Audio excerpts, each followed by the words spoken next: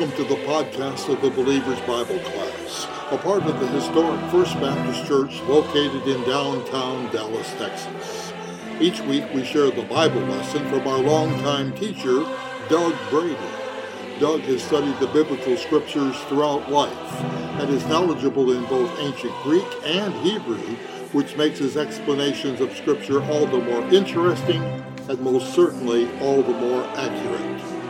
Professionally, Doug is an attorney, although he considers his Bible teaching as his godly profession. The Believer's Bible Class is learning in a series of lessons based on 2 Timothy, the type and meanings of apostasy in the church of our time. And Doug Brady has carefully put this together in such a way for us to understand the importance in stopping the apostasy and sticking with the Bible.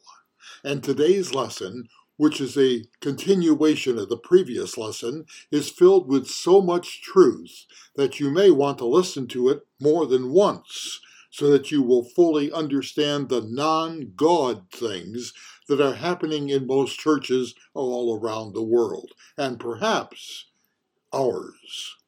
Be sure to have your Bible open to 2 Timothy chapter 3 as we get into the lesson today. The Believer's Bible Class is part of the historic First Baptist Church located in downtown Dallas, Texas. Our class meets every Sunday morning at 9:15 in Lavorne Hall, located on the lower level of the new Worship Center building. Over 150 people attend this class and enjoy the deep biblical teachings from our class teacher, Doug Brady.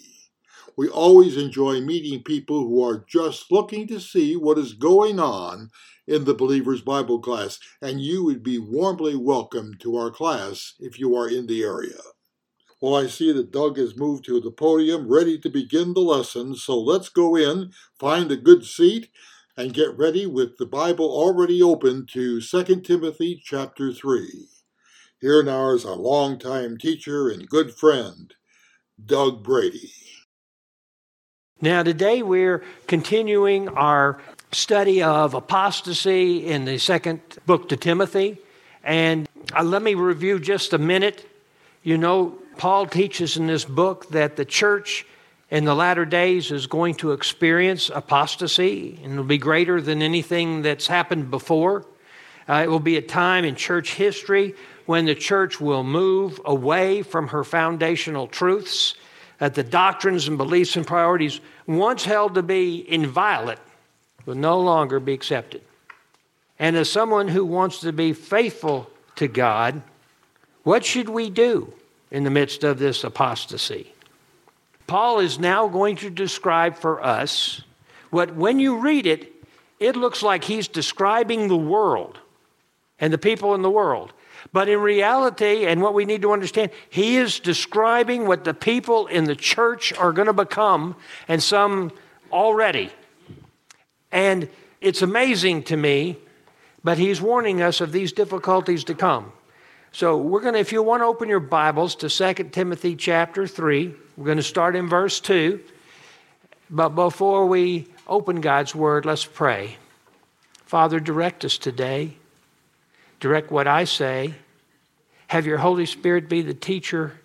And may we not just learn this in our heads, but that you place it down into our hearts and make it permanent in us to understand what you're trying to say today. I pray these things in the name of your Son, Jesus, and the power of your Holy Spirit. Amen.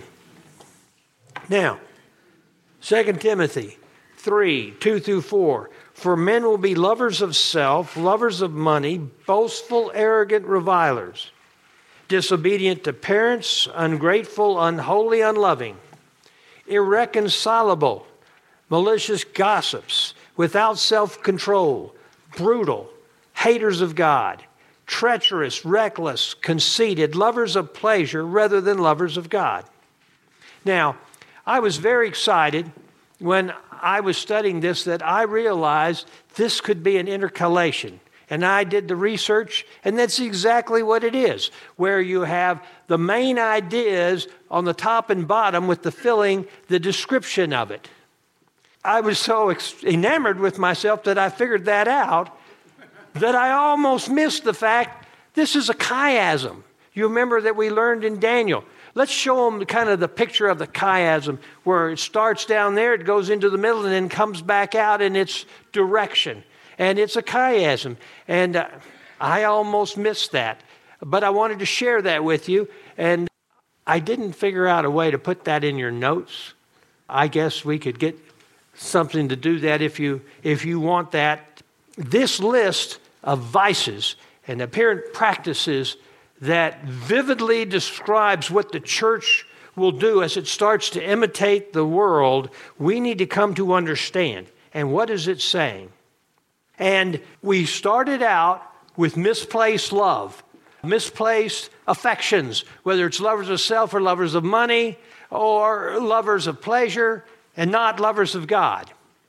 Now, the next thing that God is going to talk about is something that comes from that. If you're a lover of self, what is the religion that tends to spring up in your heart? Can anybody tell me?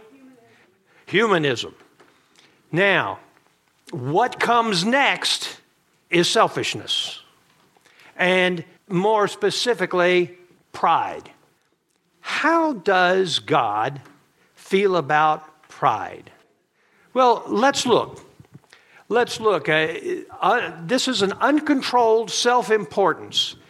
As apostasy starts to grow and to spread, members of the church who have become proud, bringing with them all of pride's various iterations, an uncontrolled self-importance. That describes pride. And here in Proverbs chapter 6, verse 16, he says this, "There are 6 things which the Lord hates."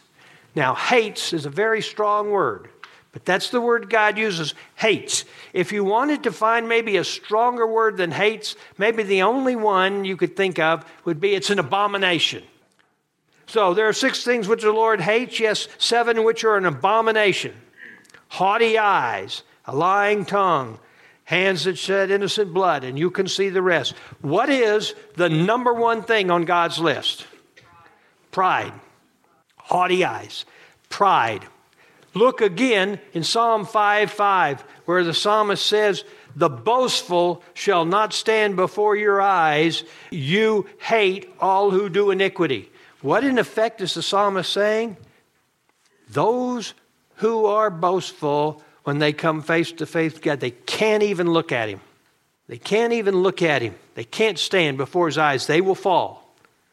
And so I want us to look at 3 characteristics that speak of pride in this segment here.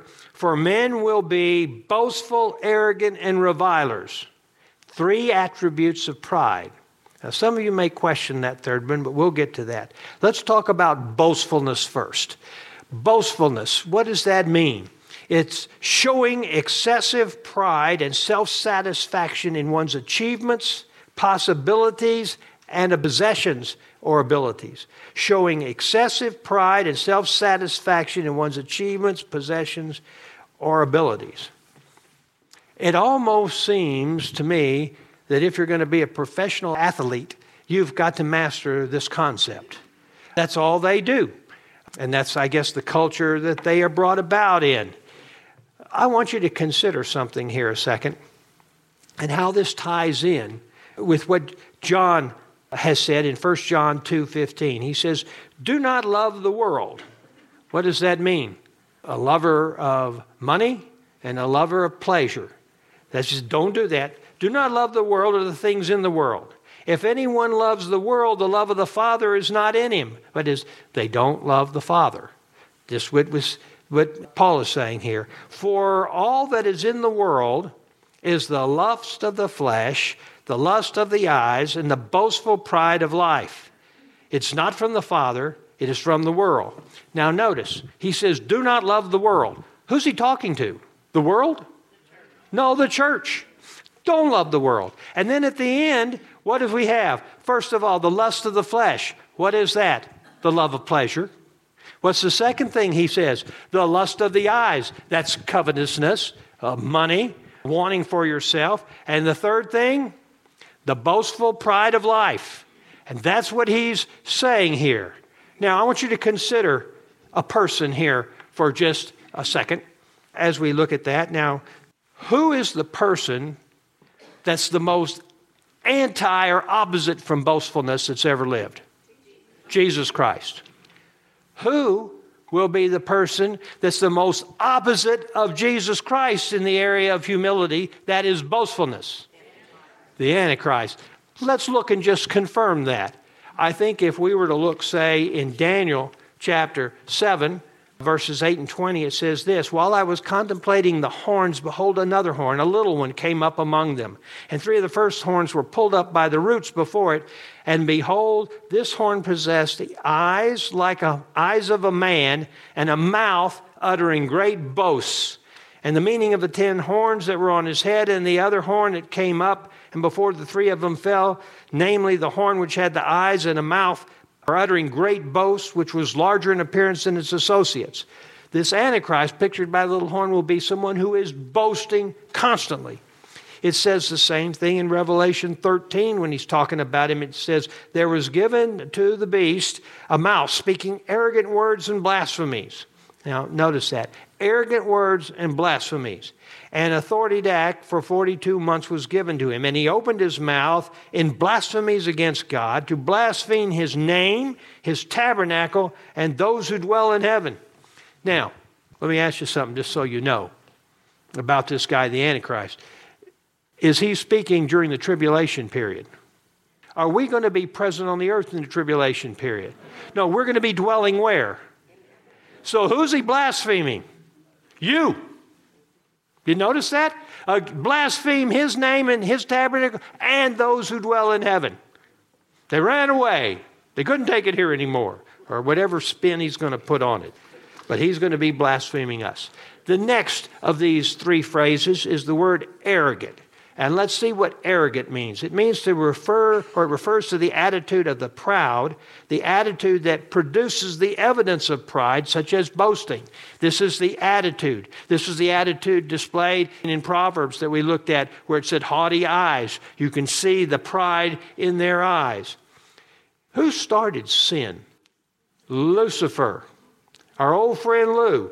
Well, he's described, and this event is described in Isaiah 14, where he says, "But you said in your heart," and he's speaking about Satan, "I will ascend to heaven. I will raise my throne above the stars of God." Stars of God meaning the angelic beings.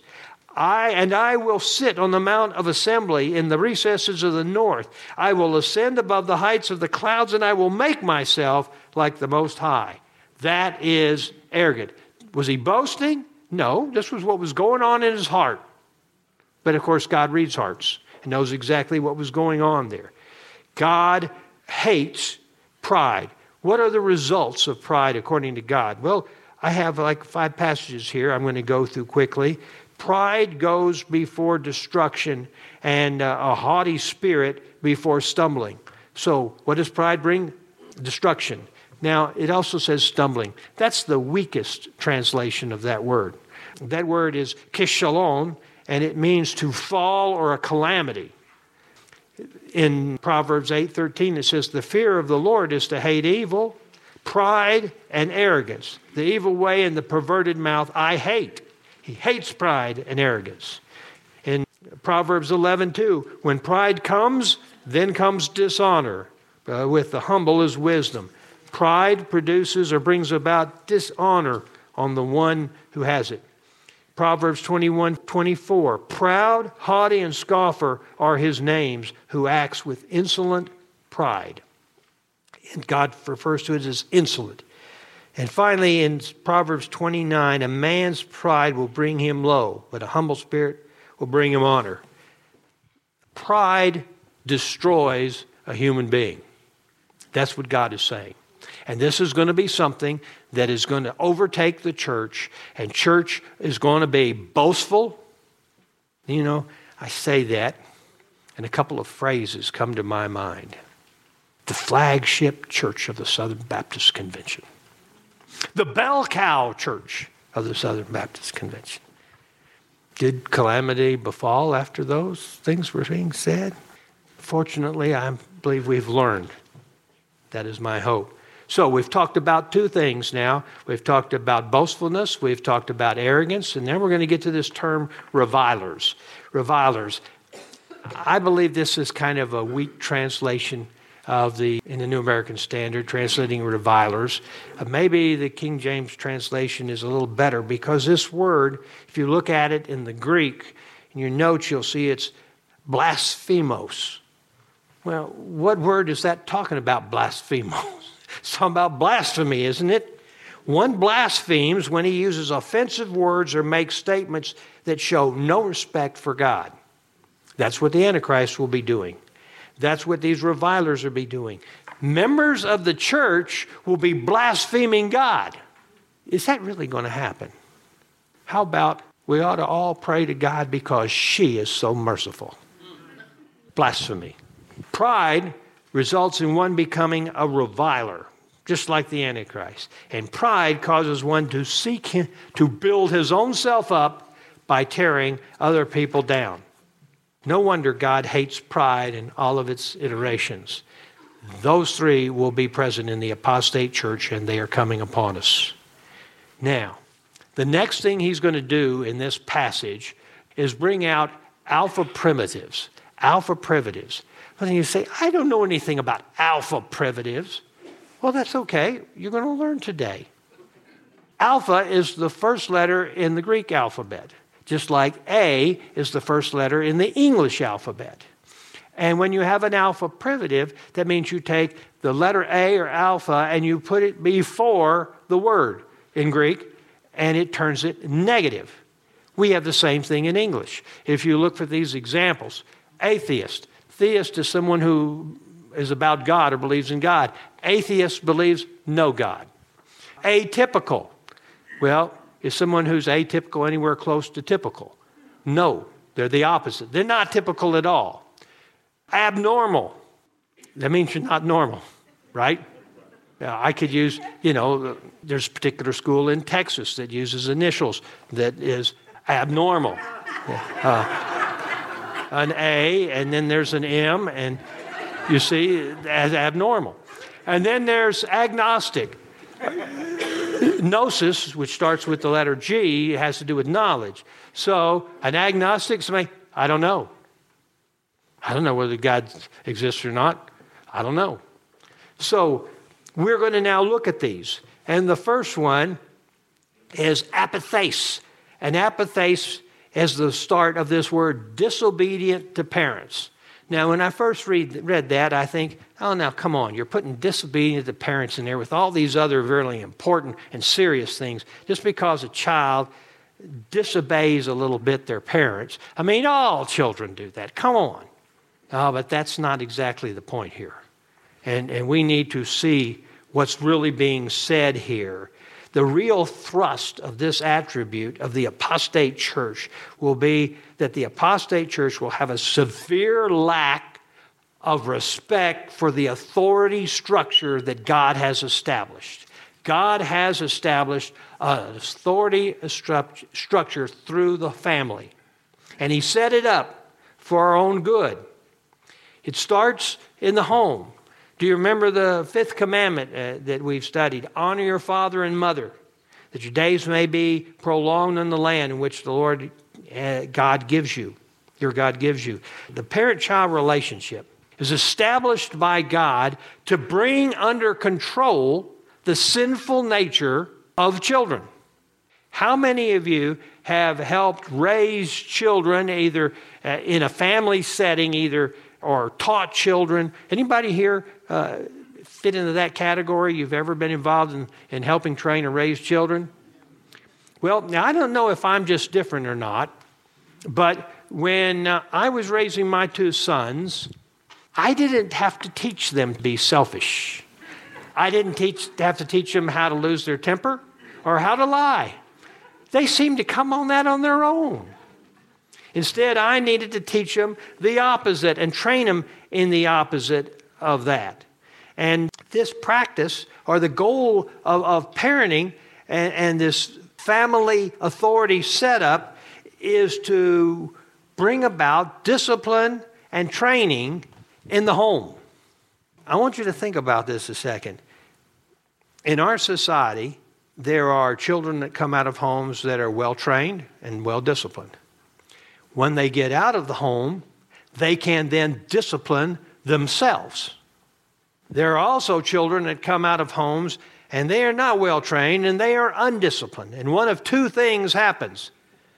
They're either going to have to get themselves in a situation where they're going to learn training and discipline like the military or like incarceration, or else they will be completely undisciplined and usually end their life soon. That's what happens. God wants what's best for us, and that's how He set this up. Now, there are two aspects, I think, of this rejection that I want to share with you. The first one has to do with training. In Proverbs 22:6, it says, "Train up a child in the way he should go, and even when he is old, he will not depart from it." The second one is in Ephesians 6:4. "Fathers, do not provoke your children to anger, but bring them up in discipline and instruction of the Lord." How does a parent provoke a child to anger? I think most of the time that happens when the parent puts unrealistic expectations on the child. Unrealistic expectations. But this kind of instruction here says not only do you have to train and discipline your child, you have to model for the child. You know, can you imagine the father who smokes 2 packs a day all his life telling his child, you shouldn't smoke. It's not good for you. How is that child going to respond to that? At this admonition found in 2 places I want you to see. First in Deuteronomy. "These words which I'm commanding you today shall be on your heart." That means you should know them. You should know them well. "And you shall teach them diligently to your sons, and shall talk of them when you sit in your house, and when you walk by the way, and when you lie down, and when you rise up." What is that saying? First of all, this training, what's the attitude you're supposed to have towards it? Diligence, right? Isn't that what it says? Diligently teach them. And what is it saying? It's saying through every part of your life. Whether you're waking up in the morning or you're going to sleep. Now you see, people who were living in the time of Moses, they had an advantage that his parents did than over parents today. When the sun went down, what was there to do? Eat, family time, and go to bed. No TV, no radios, no phones, no computers, none of that stuff. What do you think was going on in that tent? The father was teaching the children. The father managed his home over the dinner table. I can remember growing up, my father managed the home over the dinner table. And if there are things that needed to be said to a recalcitrant son, they tended to come out at the dinner table. Now, I'm sure that happened infrequently, at least as I remember. But the fact is, that's what's supposed to be. Let me give you another example. It's in Joshua chapter 4. They had crossed the Jordan River at flood time. And God parted the waters in that Jordan River just like He did in the Red Sea. And He said, have one man from each tribe pick up a stone, the largest, heaviest stone that he can pick up. And those 12 stones, which they had taken from the Jordan, Joshua set up at Gilgal. And he said to the sons of Israel, "When your children ask their fathers in time to come, saying, 'What are these stones?' then you shall inform your children, saying, 'Israel crossed this Jordan on dry ground. For the Lord your God dried up the waters of the Jordan before you until you had crossed, just as the Lord your God had done in the Red Sea when He dried up before us until we had crossed, that all the peoples of the earth may know that the hand of the Lord is mighty, so that you may fear the Lord your God forever.'" Do you see what he's saying? Set up teachable moments that you can train your children. And who's supposed to be taking the lead in that? Oh no, the father works and the mother stays home with the children and takes care of them and trains them, right? No, that is not what God teaches. The primary responsible party is the father. And if one of the problems in the church is the father is not fulfilling his responsibility. You know, the end result of these principles can best be modeled, I think, in the lives of 4 young men: Daniel, Hananiah, Mishael, and Azariah. The next phrase that comes after disobedience to parents is ungrateful, archaristos, and it means being unthankful. The word literally means without grace. Paul instructed Timothy in his first letter, "For everything created by God is good, and nothing is to be rejected, is to receive with gratitude." What does God want us to be? Grateful for what he has given us, for what we have, and we need to learn that. That is important. Ungrateful people tend to believe that they are entitled or that they are owed in some way. Unfortunately, that's the way the church is going to become. They're going to expect others to do for them and to give to them what they should do for themselves. The next one, unholy. Anosios. It means impious, wicked. The church and its members are called to be holy. If you look in Leviticus 11:44, "For I am the Lord your God. Consecrate yourselves therefore and be holy, for I am holy." That was the instruction he gave the nation of Israel. Now some of us might say, now wait a second. That's Israel. That's not the church. He didn't ever give that to the church. He gave that to Israel. They had to live a certain way. They had to follow certain covenants. That's not for us. And they would say that, I guess, because they never read the first chapter of Peter, 1 Peter, which says, "As obedient children, do not be conformed to the former lusts which were yours in ignorance. But like the Holy One who called you, be holy yourselves, also in all your behavior, because it is written, 'You shall be holy, for I am holy.'" Does Peter say that passage in Leviticus has no authority over us? Absolutely not. The next one, unloving. Now this one's interesting, and I want you to see. We should understand this phrase, unloving, to mean a lack of natural affections. Now, what does that mean? Well, let's look at this.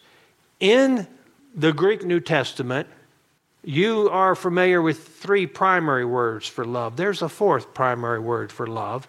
Let me talk to you about these. The first one is agapeo, meaning to love unconditionally. That's the kind of love that God has for us. That's the kind of love he wants a husband to have for his wife or a wife to have for her husband. Number 2 is the word phileo. It means to love as a best friends or compatriots, phileo. The third that we're used to is eros, meaning to have a romantic love in a sexual way. Those are the 3 words we're used to, but there's another one. It's sturgos. I want you to look at this one. Sturgos means to love in a familiar way, such as the love a mother has for her children. The word for unloving here is asturgos, not having that familiar love, where children don't love their parents, where parents don't love their children. And it tears a family apart. It destroys the purposes of the family. How can someone train you as a father and a mother if they don't love you? You know, one of the things when I was growing up, I would serve as a counselor in church camps.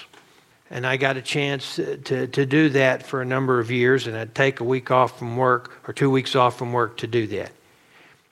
And you'd be assigned certain kids in your cabin that you're responsible for. And I would find that if I loved those boys, they would respond unbelievably. I had to convince them first that I loved them. And it started to hurt me as I realized they're not used to being loved like that. They're not getting that in their homes. But if they came out there and I loved them, they'd follow me anywhere. They'd listen to anything I had to say. That's the way God planned it. But unfortunately, that's not the way we're doing it. And as a result of that lack of love in the family, what happens? Well, Jesus describes it in Matthew 24:12. He says, because lawlessness is increased, most people's love will grow cold. It'll be a lack of love.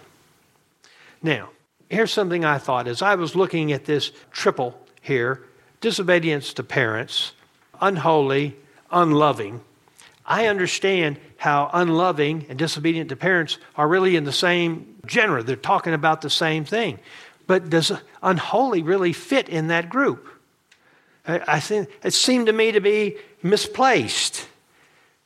I disagree now as I think back through. I made a mistake allowing that to even enter my thoughts, because this order speaks of the way holiness is acquired.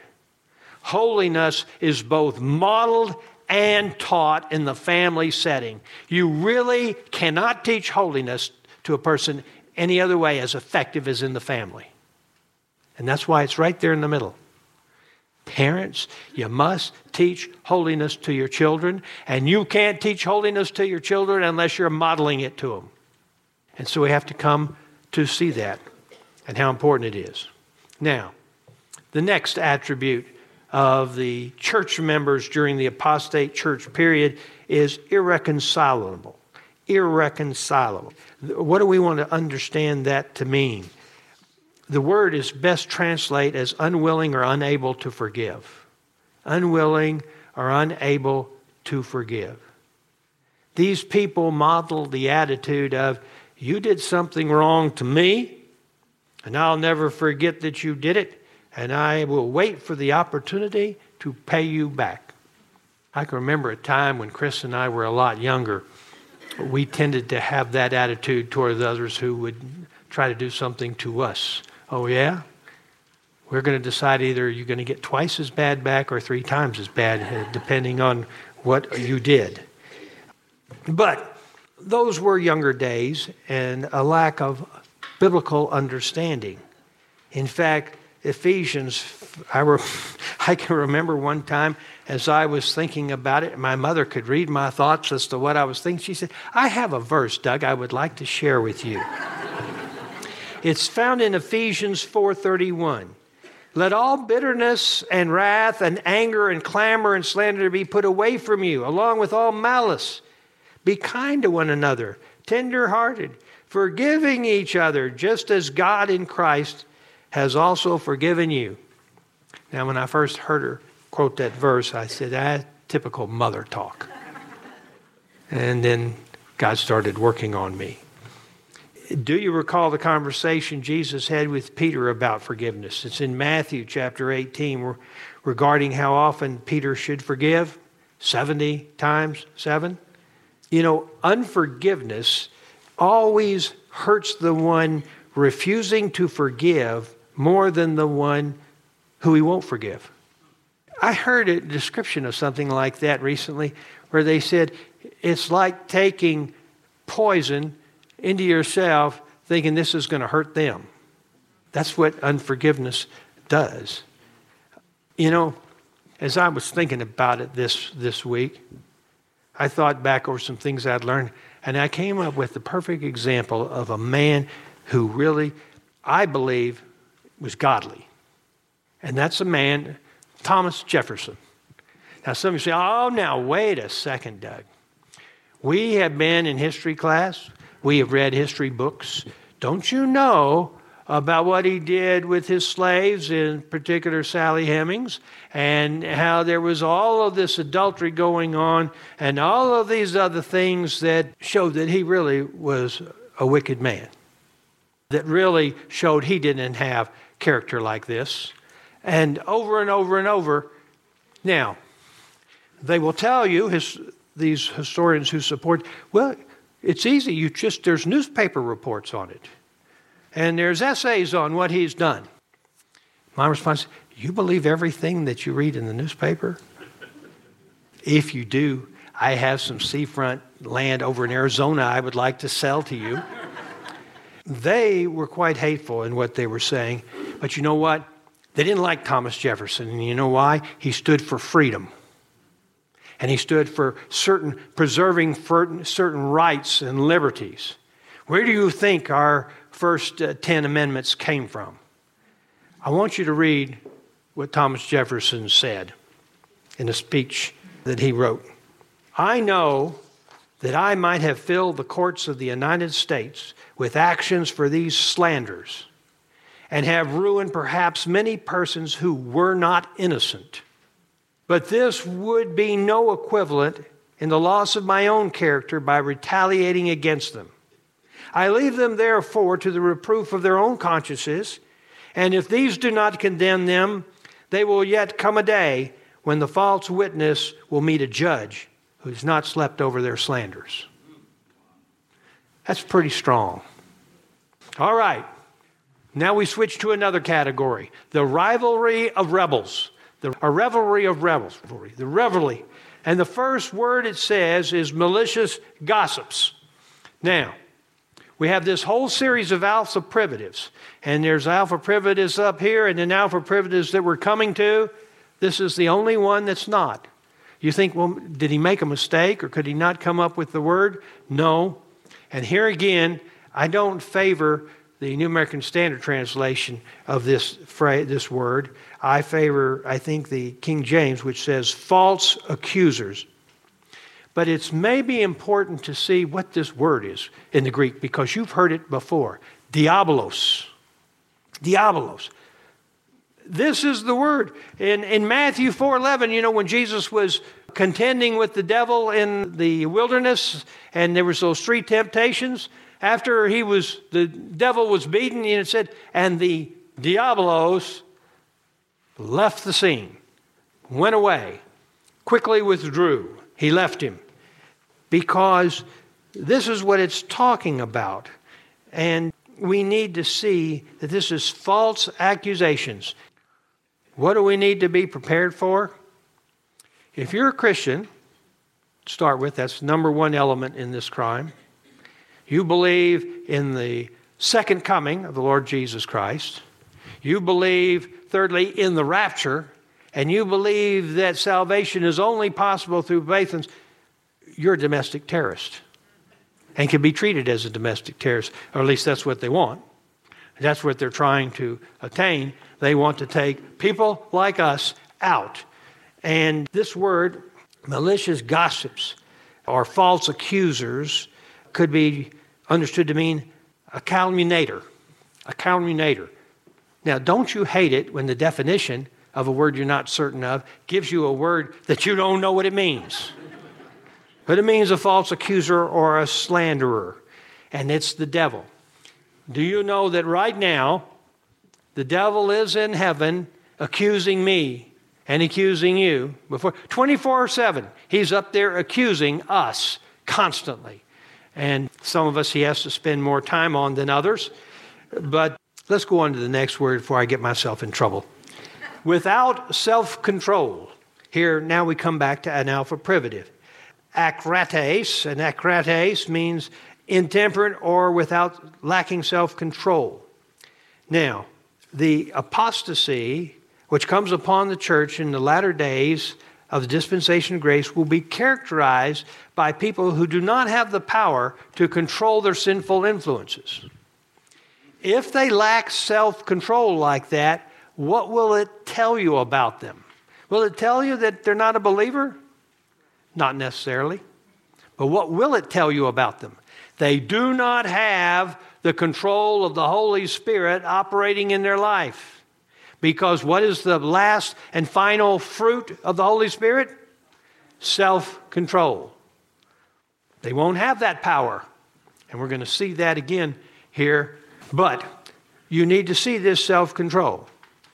Maybe the most easy example for us to see of a lack of self-control is road rage. Now, that's something my wife doesn't have a problem with. No, let me put it this way.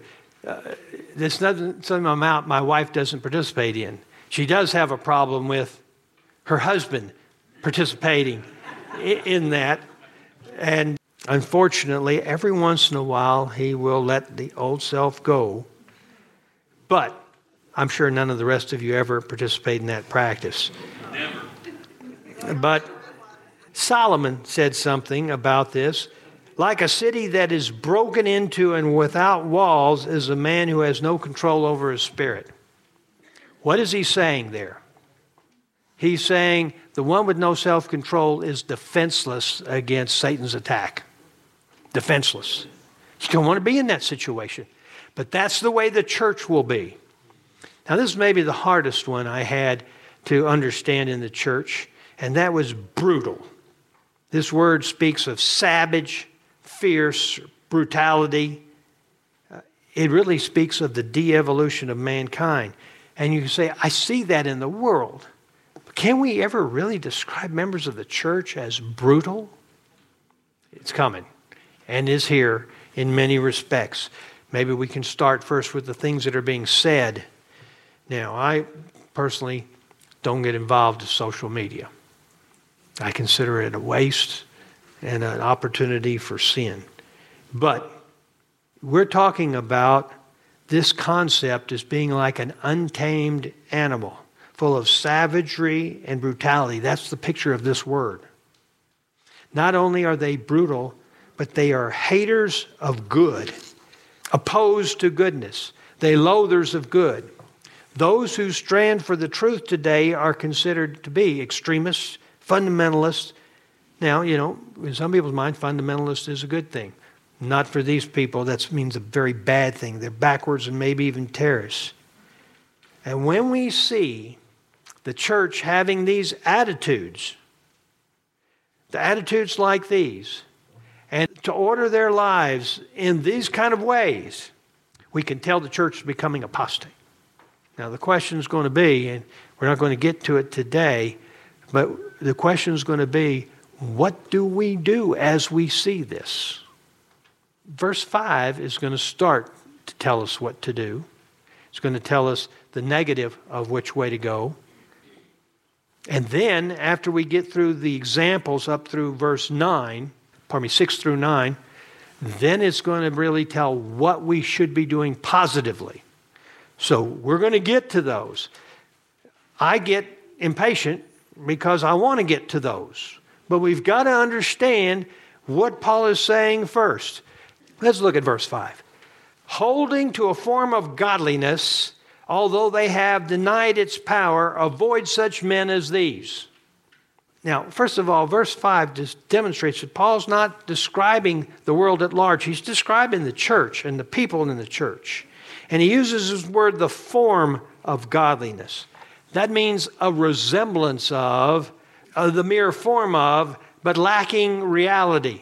You could say hollow, so to speak. These apostates will nurture the appearance of godliness. In Jesus' time, did we have anybody like that? Yes, they were called Pharisees and Sadducees. And they modeled the appearance of godliness. These people will, of course, perform the sacraments and participate in baptism and Eucharist and marriage. But their form will be hollow and empty. They will have form, but no essence when it comes to godliness. Why? Because they denied something. What did they deny? They denied the power. They don't want that. Look again in that verse. They have denied its power. Where does the power come from in the Christian life? The Holy Spirit. They will deny Him being a part of their lives and doing that. Can a Christian do that? Yes. Will they pay for it? Yes. Did you hear what she said? She says there's a lot of people she's talked to who claim that they're Christians and try to live like, but they have no understanding of the Holy Spirit at all. Is that correct? How can that be? Well, we'll talk about that in just a second. And the Holy Spirit, it is impossible to live the Christian life. That's why they have a form of godliness, but they have denied its power. And we need to see that. They reject His power in their lives. But I want you to see some things before we finish. We have to learn to see this form of godliness as an outward display of religion and its practice. We need to learn to recognize that. How do we learn to recognize that? By knowing well what's really genuine, what's real. We should remember that God does not prescribe religion for His followers, but relationship. That's what He wants. What these apostates do is all for show. there's not power in their lives, and their lives clearly reflect the absence of the power of the Holy Spirit. Apostates, they wear a uniform, but they dishonor the name that's on that uniform. As time goes on, they will be found to be purveyors of the destruction of the church. But isn't that what Satan is all about? Destroying the bride of Christ? It seems to me today that we are seeing greater apostasy than ever before. Never before have we seen anything like this. And this displeases the Lord greatly. There's greater confusion among the church. And we have this influx of maybe bringing in other religions and other denominations. Diversity is something that is praised in our society. And so the people in the church want to say, we want to participate in diversity too. And we're bringing in this confusion of influx of religious phonies and charlatans. And we're allowing it in the church. Well, everybody ought to be included. No, everybody shouldn't be included. These people who don't know the Lord or are void of the Holy Spirit shouldn't be involved in the leadership of the church, shouldn't be involved in setting the path of the church. The church today is being deeply wounded. And it seems to me that the enemy is winning on all fronts. It seems that the church is not only tolerating self-love, it's advocating this narcissistic behavior. It's just advocating it as if it were biblical. It appears to me that the writing is on the wall. And we've got to come to understand that we are making decisions that will affect us, our church, our children, and their relationship to the church, and our grandchildren and their relationship to the church.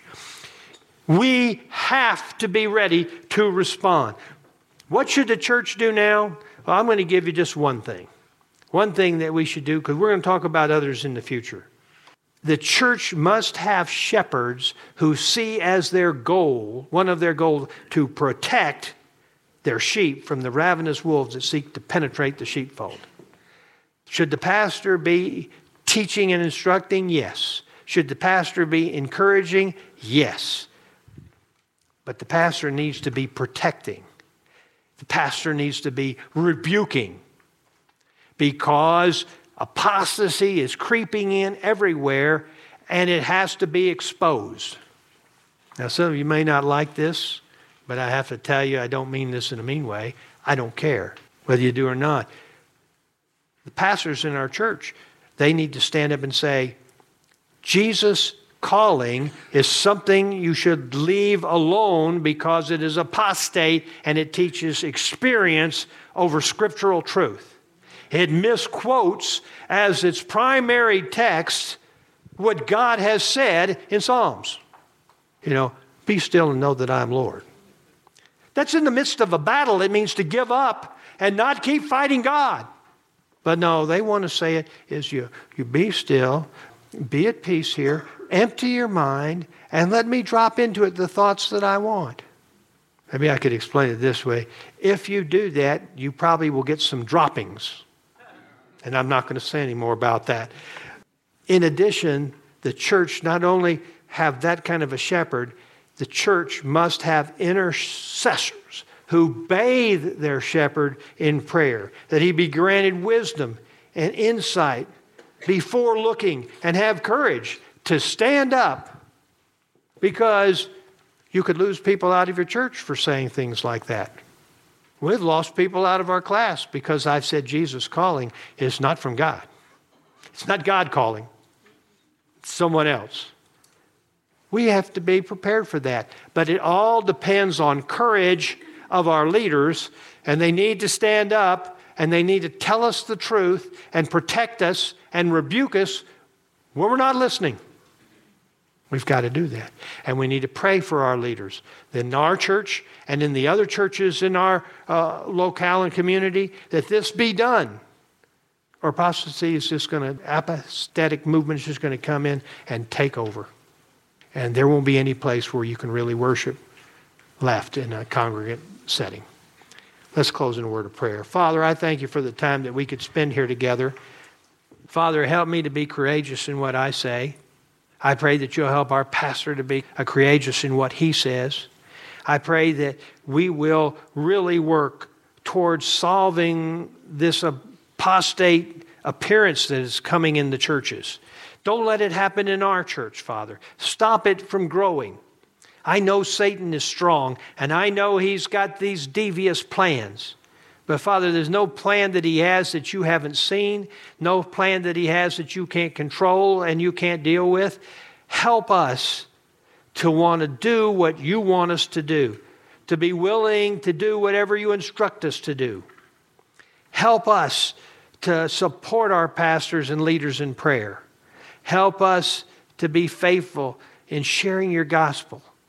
Thank you for how you have helped us. Thank you for loving us the way that you do. Thank you for giving us the parents you've given us. Help us to speak boldly for you. I pray these things in the name of your Son, Jesus Christ, who died for us, and the power of your Holy Spirit, which he gave us as a wonderful gift. Amen.